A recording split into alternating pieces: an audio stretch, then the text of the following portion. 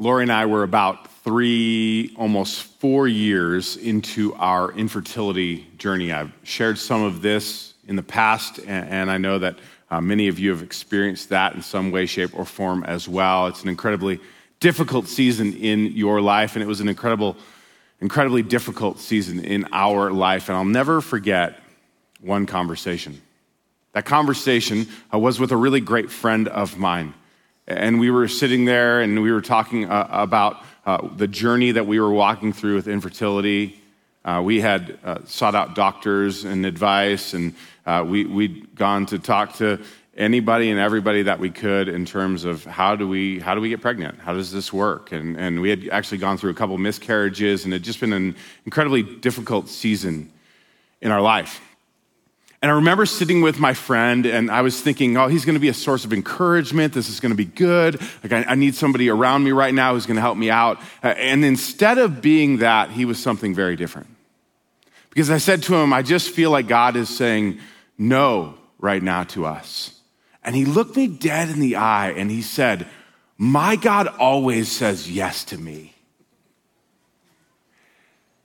And then he went on to tell me that he thought there was something maybe in our marriage that was wrong. Maybe there was an unconfessed sin.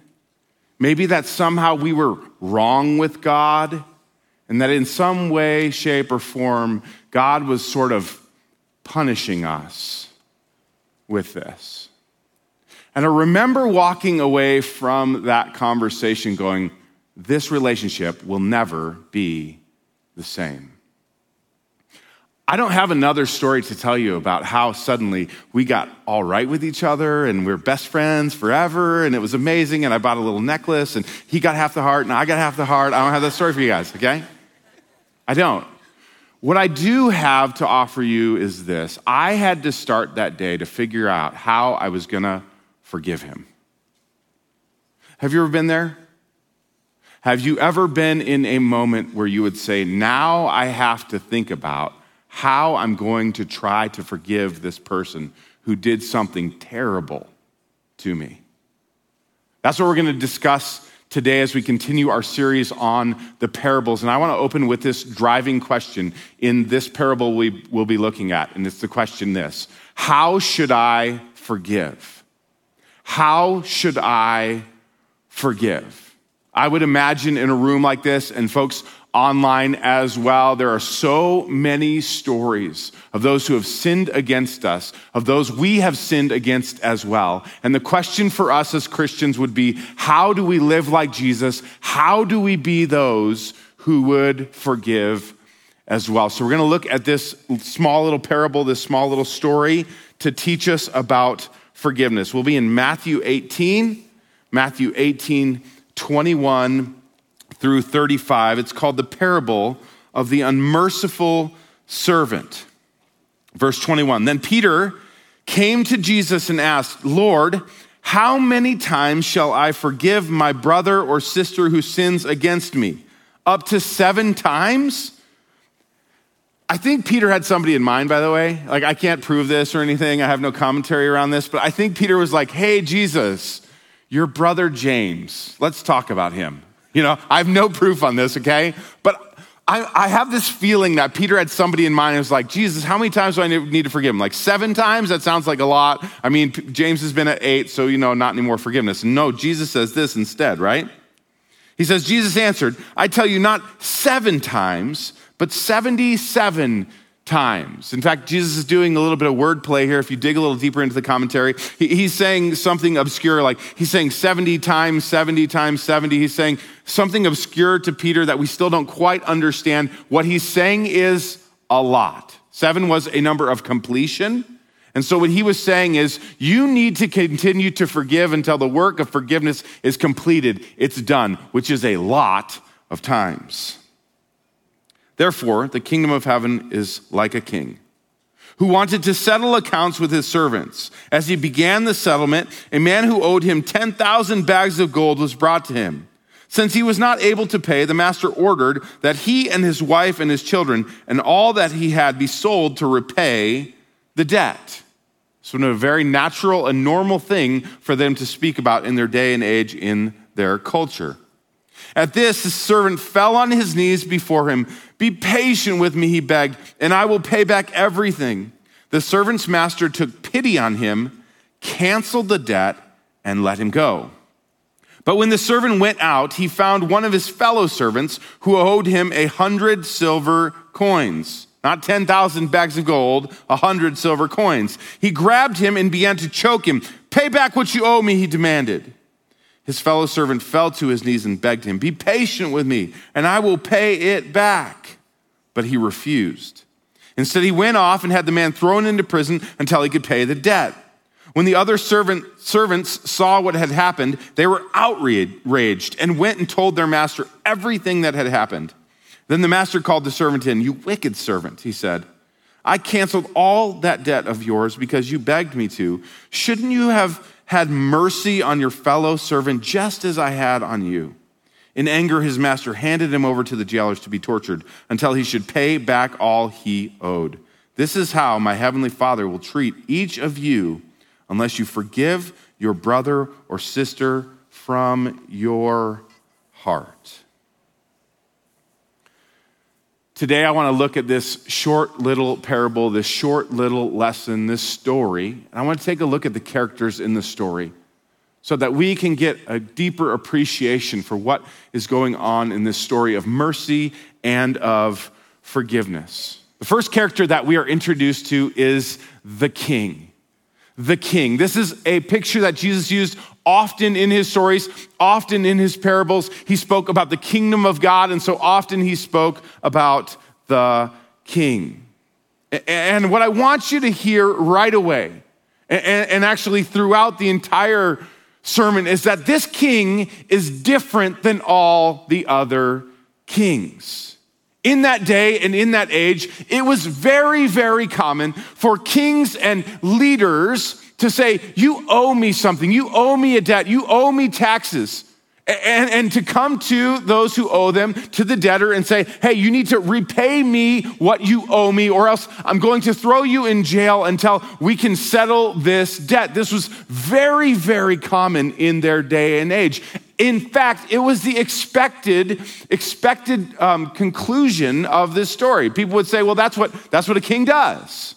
A king marches in and says, "Hey, I demand that you pay me what you owe me." I know this story, but Jesus tells this story with this incredible twist. You see, this servant is thrown into jail, and he's not left for dead. He's not left there trying to figure out how to settle this debt. No, instead, he pleads with the king, and he says, "King, I will just give me some time. Just give me some time. I will figure out how to pay back." And instead of saying, "Okay, I'll give you some time," because the king could have done that. He could have just said, "Okay, I'm not going to throw you in jail, but I'm going to give you some time to actually pay the debt." The king goes another step. He does something that no king at that time would do. And that king says to the servant, he says, "I'm going to cancel your debt. I'm going to forgive your debt. You don't owe me anything." And the king is a picture of God, and we need to wrestle with this morning. Do you think that God looks at you and says, "You don't owe me anything," or not? Or do you live a life that somehow feels indebted to God? What is the nature of who you believe God really is? Because what Jesus wants us to see right at the beginning of this story is that the king is a king of mercy. The king, God, is a king of mercy. He's not a God of judgment, but a God of mercy. If he judges rightly, like the judges of that day, the kings of that day, he would have thrown the man in jail and done what was right in everyone's eyes. But instead, he has mercy upon him. If you are just learning about God for the very first time, or Jesus is new to you, I want you to be welcomed into this storyline. Our God is like no other God. Every other God in this world, you owe something to. You better earn your salvation. You better work really hard so you can get right with that God, because that God is angry with you and wants to punish you and wants to harm you, and he's disappointed in you. But this God is different than that. He's unlike all the other gods. He's a God who is merciful, who accepts you and loves you and forgives your debt when you can offer nothing to him. This is the nature of our God. And Jesus wants us to flip the story. He wants us to flip the story, to see that our story is one of mercy. It's one of forgiveness. It's one of love. It's one that we are often unfamiliar with. And I want us to see that this God, this King, he forgives our debt. Let me give you a picture of forgiving our debt. So 8 years ago, we moved to Big Sky, and I worked up there for about 5 years and led a small church up there, just an amazing, amazing season of our life. And when we got up there, I don't know if you know this, but housing in Big Sky is like challenging. I don't know, it's like Bozeman on steroids, okay? And you're like, Bozeman's pretty bad. Yeah, Big Sky's even worse, okay? So we got up there and we were thinking, okay, we need a home. We've got a couple kids and we got to figure out a place to live up here. And this is super challenging. And we found a house that we could sort of afford, okay? And so we started working with the bank and with everybody to make this happen. And I just realized, like, this is going to take every penny we own. And so in his wisdom and stature, one of the head elders came to me and said, hey, Brian, are you able to figure this all out with this house? And how can we help you? And so we had some conversation, and he came up with an idea, and he said, hey, here's what we're going to do. We're going to lend you some money so that you don't have to drain every single penny that you have, because you still have to figure out how to live around here. And we don't want you to start out like that. And so we're going to lend you a little bit of money. It wasn't a ton of money, but it was enough money to keep us going and keep us in a healthy position in that season of our life, right? And so we were able to purchase the home, and we got this loan from our church, okay? It's kind of a weird situation, but we got this loan from the church. And so we were working through this first year of ministry, and it was going super well, and we got kind of to the end of the first year. And in the back of my head, the whole time, you know how this works. Like, in the back of my head, I'm like, oh man, I got to start paying off that money soon, right? Like, I know they're going to come calling at some point. One of these elders meetings, they're going to be like, hey man, you're doing a great job, but where's our money? You know what I mean? Like, this is just what I had in my head. And so I remember looking at one of the agendas, and I always worked on the agenda, but on the agenda, the elder that had done the lending and worked on things with me, he had added something right after my first kind of anniversary up there, and he had a little line in it that said, conversation about loan. And I'm like, oh no, here we go. Okay, game time. So I meet with Lori, and we're like, okay, here's the plan, and I got a good plan. I put it down on paper, and I'm like, I'm gonna repay this, and it's gonna be awesome, and it'll be fine. It's gonna take us like a year or two, and we'll get it paid off, and it'll be great. We're in a good position for it anyway. And so I come, and I am prepared. I'm ready. When we have the whole meeting, and I'm not thinking about anything other than this, and we have the whole meeting, and we get to the end of the meeting, and the head elder says, okay, Brian, we got to have a conversation here about that loan that we gave you a year ago, right? We wanted to get you on your feet, and we've had a really great year this year, and we're so grateful. And I started interrupting him, and I'm like, I have a plan. We're going to pay it off. It's going to be, and he stopped me. And he said, Brian, we have had a conversation without you. And we've had a phenomenal first year. And we want to do something for you. We want to bless you. We want to bless your family. And we want to do this. And he picked up the loan, which had my signature, his signature, other people's signatures. And he just ripped it up. And he said, we decided that this loan is paid in full. And I'm emotional just talking about it. I'd never, honestly, you guys, I've never had anything like that happen to me in my whole life. I'm a bootstrap guy, right? Like, I'm a make it happen kind of guy. Like, there was two thoughts. One was like, oh, this is amazing. And then one was like, wait a minute, I should pay that back. I owe you. I should pay that back. Don't you think I can pay it back? I can pay this back, right? See, the King God looks you in the eye and says the debt is paid in full. The debt is paid in full. I'm not going to punish you. I'm not disappointed in you. I'm not going to throw you in jail. I'm not waiting for you to screw up again. The debt is paid in full. You don't get to carry that debt anymore. You know what happened after that happened with the elders? I didn't get to carry that debt, even though there was part of me that wanted to carry that debt still. I still, in a weird way, wanted to carry that debt. No, that's my debt. I earned that debt. I'm going to pay that debt off. No. When they forgave that debt, it was no longer my debt to hold because the debt was gone. And this is the picture of our King, and we need to stare at that. And we need to say, does that match our picture of God? Is your God merciful? Or is he out to get you?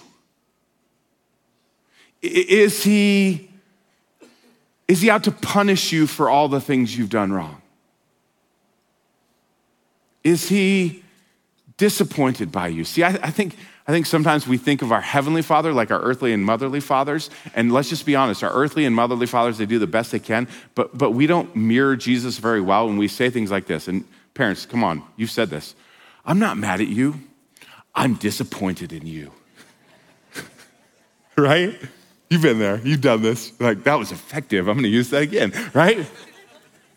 Shaming our kids into good behavior. Careful, parents. Careful, parents. And also posing a picture of what our Heavenly Father might look like. Some of you are still carrying this. That God is disappointed in you. That you'll never add up. You're not enough.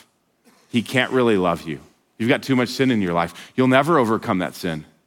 So how could he love you? Do you understand? You're carrying your debt. But that debt is forgiven. Mercy has been bestowed upon you. Do you have the picture of a merciful King? That is our God. That's why we call it good news, not bad news. And part of why we struggle with this is we're the servant, right? That's the second character in this story is the servant is us. The servant is us. We're forgiven from this huge pile of debt, but then we do like the servant in here. We're forgiven of this debt, and then we so quickly forget that we were forgiven of that debt, and we live in a different way, and we don't give what we've received. We don't give what we've received. We are given mercy, but then we don't give mercy. My Papa Van Apps, Art Van Apps. You've heard me tell some art stories before. You got to live up to a name like Art Van Apps, right? He passed away on Wednesday this week, and he was a man of great legacy. He was a man who has a great heritage of faith. 31 great grandkids who all know the Lord. There's 14, 15 of us grandkids. We all think we were his favorite, all of us. We will fight about it at the upcoming funeral, I guarantee.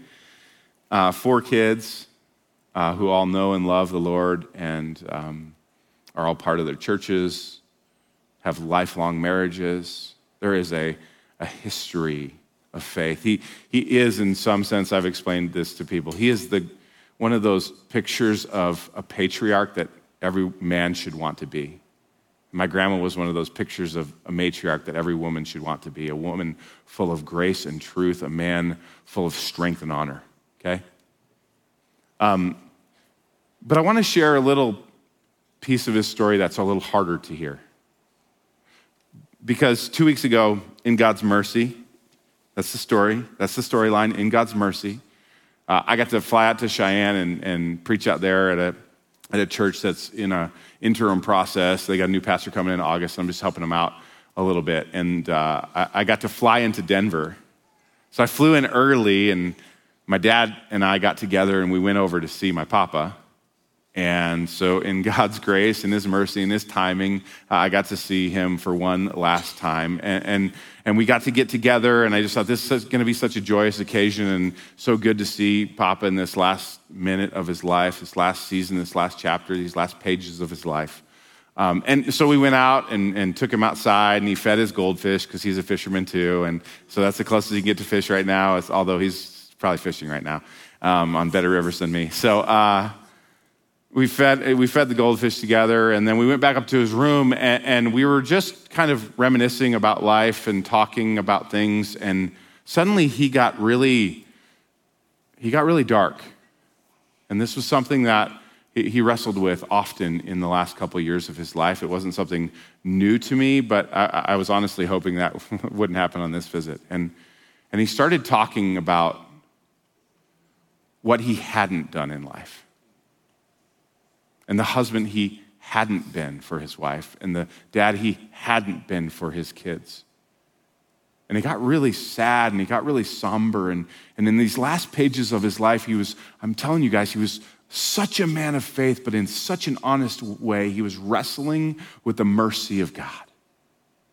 Because my grandpa, like me, I got this from him. He was a bootstrap kind of guy. He was a self-made man. He owned a garbage truck business, okay? Like, you know those guys, right? He owned a travel agency. He was an entrepreneur. He made it happen. He was Art Van Epps, married to Rook Van Epps. And when Art and Rook walked in the room, you knew it, okay? Big man, full of joy, lots of laughter. I get that from him. And because he was a self-made man, and I see self-made men in the room right now. I do. I see you. You can't earn God's grace.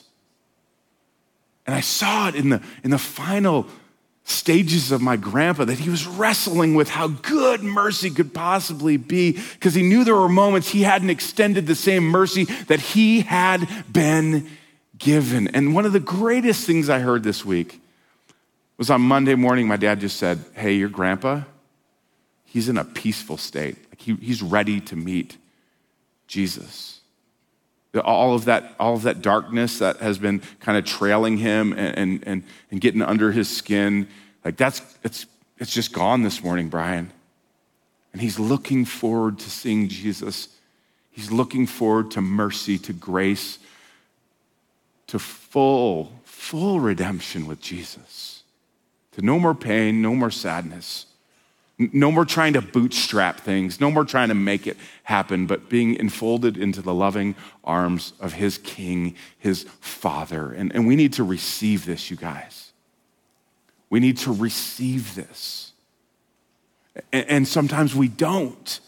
And when we don't receive that there is a merciful King who is merciful to us, do you know what we do? Then we impart other things to other people. When we don't receive that mercy well, then we don't give that mercy well.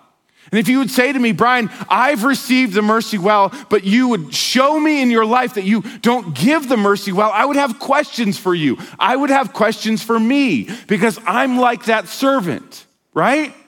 I'm like that servant who goes to the third person in this story, right? The fellow servant, who is everyone else. I'm like the servant who treats the fellow servant like everyone else. My spouse, my kids, my friends, my coworkers, these are the fellow servants. Your spouse, your kids, your coworkers, your friends, these are the fellow servants or everyone else. And the question would be, is there so much mercy, so much grace in your life that it's just naturally overflowing out of your life into the lives of others? Or are you withholding that, denying that, because maybe mercy and grace haven't taken root in the deepest parts of your heart? We have to wrestle with this because this is what we do, isn't it? This is what we do. Like, everyone else, the fellow servant, he's the look at that guy, isn't he? Okay, follow me here. I like to call this look at that guy syndrome, okay? You know what I'm talking about? Like, you come here, You sing songs to Jesus about his grace and his mercy, and we're gonna take communion in a little bit, and it's gonna remind us of his grace and his mercy, and we prayed, and we're grateful for his grace and his mercy, and then you're gonna get on North 19th. And that dude's gonna pull out in front of you, and you're gonna go, look at that guy. You know what I'm saying? Look at that guy. We play this game. Look at that gal. I would never treat my kids like that on the playground, in public. Maybe at home, but nobody needs to know about that. Look at her. Look at that kid. Man, I gotta ask that kid to do the same thing every single time. Look at that kid. I gotta ask 8 times for you to brush your teeth, man. 8 times. Meanwhile, listen, how many times has God asked me to do simple things and then forgiven me of that? Right? We play this game. And I'm telling you, church, this is why the world says the church is full of hypocrites. Because oftentimes we are, and we have to do the deep work of our heart, you guys. We have to do the deep work of our heart. If mercy isn't pouring out of you, there's a good chance you don't actually know what mercy is. You haven't received it in the fullest way if it's not naturally spilling out of you. You're still withholding something. You're still trying to earn your salvation. You're not letting go of that sin and leaving it to Jesus. And because of that, you're unable to give it to those around you. And so we sit in judgment of others, just like this servant.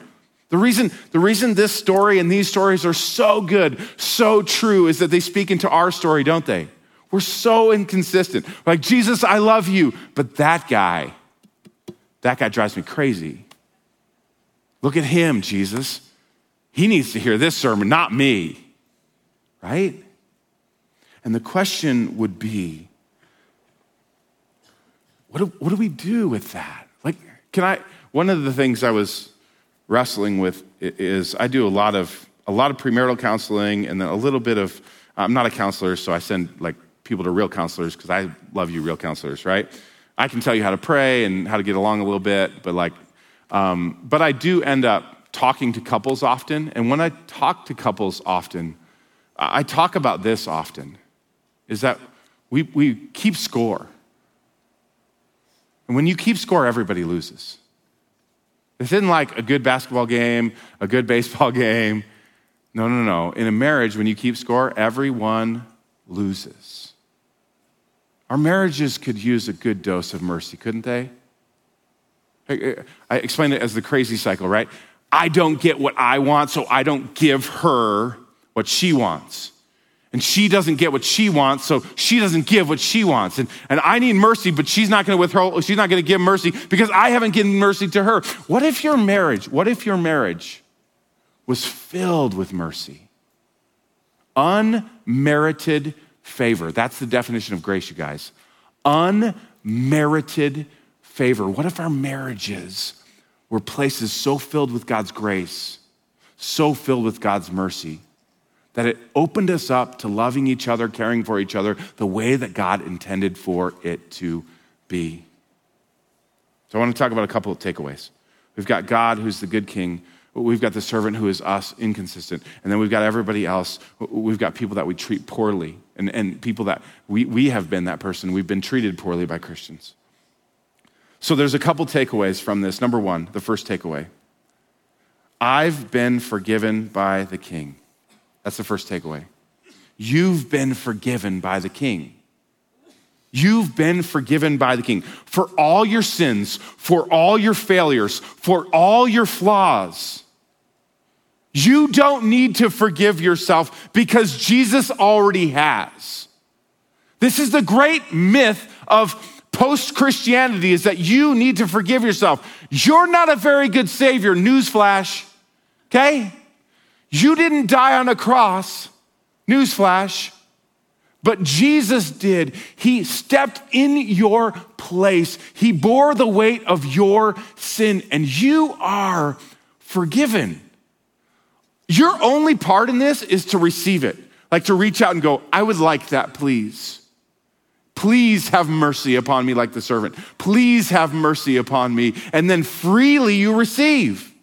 There's nothing that you have to do other than to reach out and take a hold of what is offered freely to you. You are forgiven by the King. Can you walk in this? This is your identity, Christian. You are the forgiven one, forgiven by the King. That should help you walk in a different way out of here this morning. Like a little more pep in your step because you are forgiven. That's what this meal is all about. This meal that we're about to partake in, it's all about freely receiving the goodness and grace of God. The wine or the juice, it represents the blood of Jesus shed for you. And the bread, it represents the body of Jesus broken for you for the forgiveness of sins so that we can remember this. Because we don't need to be the offering. We don't. The offering was already made. We just come and receive that offering. For some of you, you've never taken this meal, and I would say to you, today is your day. Today is your day. Receive the gift of forgiveness. Receive the gift of grace. Jesus' body and blood shed for you. You are forgiven. Alexander Pope in the 18th century said this: to err is human, but to forgive is divine. Receive the divine gift. Receive communion. Then the second takeaway is this, and this is going to lead to a little deeper reflection. Who have I not forgiven? Who have I not forgiven? It's like a ripple effect. It's like a domino effect. That forgiveness should beget forgiveness. And so the question, the deep work we've got to do is this, okay? Who have you not forgiven? Logan Holloman, he started out this series and he had you stop and actually take an inventory of all the sin, all the things you had against God, right? This is like a very impactful exercise. I want to do a bit of an exercise as well in the remainder of our time together. And even during communion, I want you to do this exercise on your own. I want you to consider who you have not yet forgiven. Who you have not yet forgiven. St. Augustine said this: resentment is like, or unforgiveness, resentment is like drinking poison and waiting for the other person to die. Isn't that beautiful? Like, so true. It's like drinking poison and then expecting somebody else to die. I've said it like this before. When you don't forgive, it's like putting somebody in jail, just like this story, putting somebody in jail, but then waking up realizing you're the one behind the bars. You understand what I'm saying? It's like a perspective change. You're like, I'm going to put him behind the bars. And then you look out and realize, oh wait, I'm on the inside of those bars. Unforgiveness eats at us. Resentment eats at us. It deteriorates our ability to receive the good gift of Jesus. And so, who have you not forgiven? And I'm not saying you need to like text them, call them right now. What I'm saying is you need to start within your heart. That's what Jesus says. This is how the Heavenly Father will treat each of you unless you forgive your brother and sister from your heart. I'm not saying you should have bad boundaries, by the way, okay? You should not have bad boundaries. If you have been in an abusive marriage, you shouldn't go back to that marriage, okay? I'm not saying that. We have boundaries in our lives, but you can forgive. You can set somebody free in your own heart, even if they don't know. By the way, if you forgive someone, they'll figure it out. Something will change in how you treat them. Something will change in your interactions because something has changed in your own heart. Who have you not forgiven? Matthew 5 is Jesus' Sermon on the Mount, and he says, when you come to the altar, which in their day and age, they would come to the altar to offer offerings. If you had something between you and another person, another brother or sister, he said, leave that offering at the front.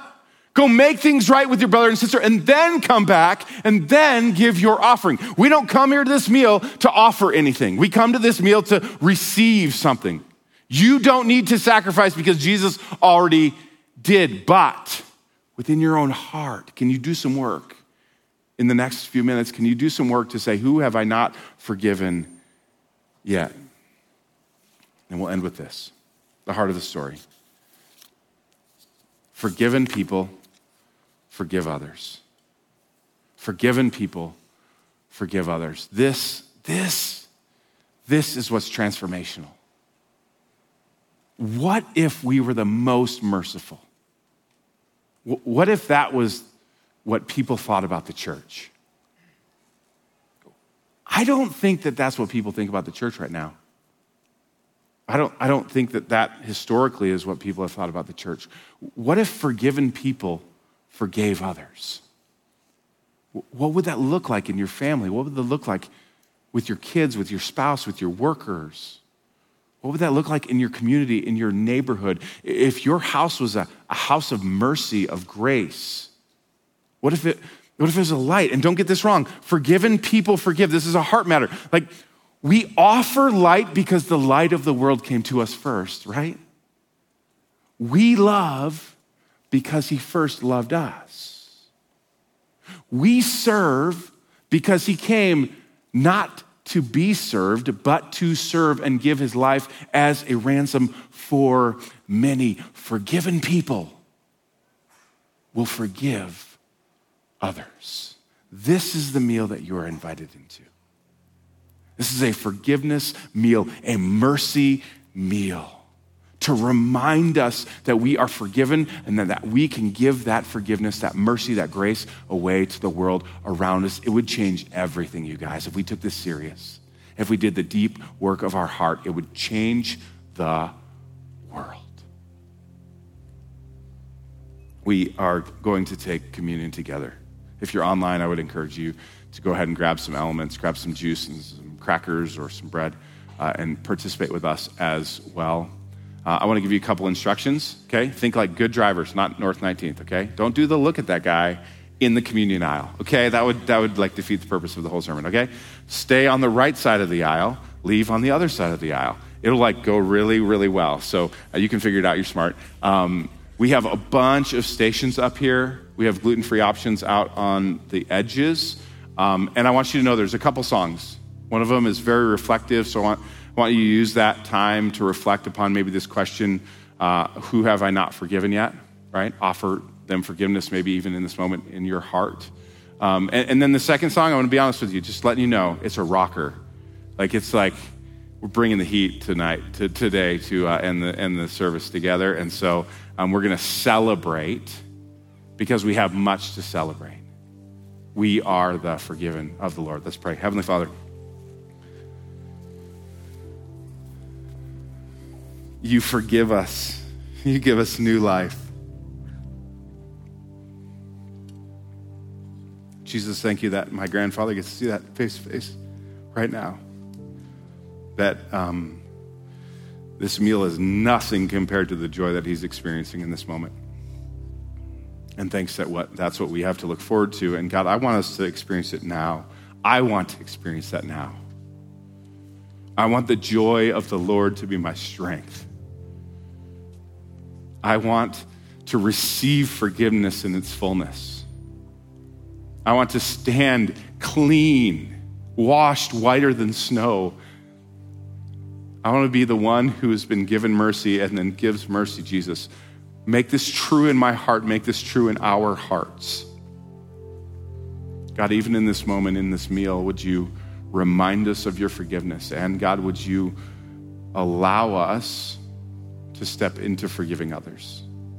As maybe names and faces are brought to mind, God, I pray that we would even offer from our heart forgiveness to them as we participate in this moment. We receive this meal, this mercy and grace bestowed upon us, freely given. We receive it in Jesus' name. Amen. Thanks for engaging with this content. If it was encouraging to you, we'd love for you to leave a review. Hit that subscribe button and share this content with others. We'd also love to connect with you. The best place to do that is journeyweb.net. Don't forget to follow us on YouTube, Facebook, and Instagram. Just search Journey Church Bozeman and you'll find us there. If you'd like to give to our ministry, you can do that now at journeyweb.net/give. Once again, thanks for engaging with Journey Church.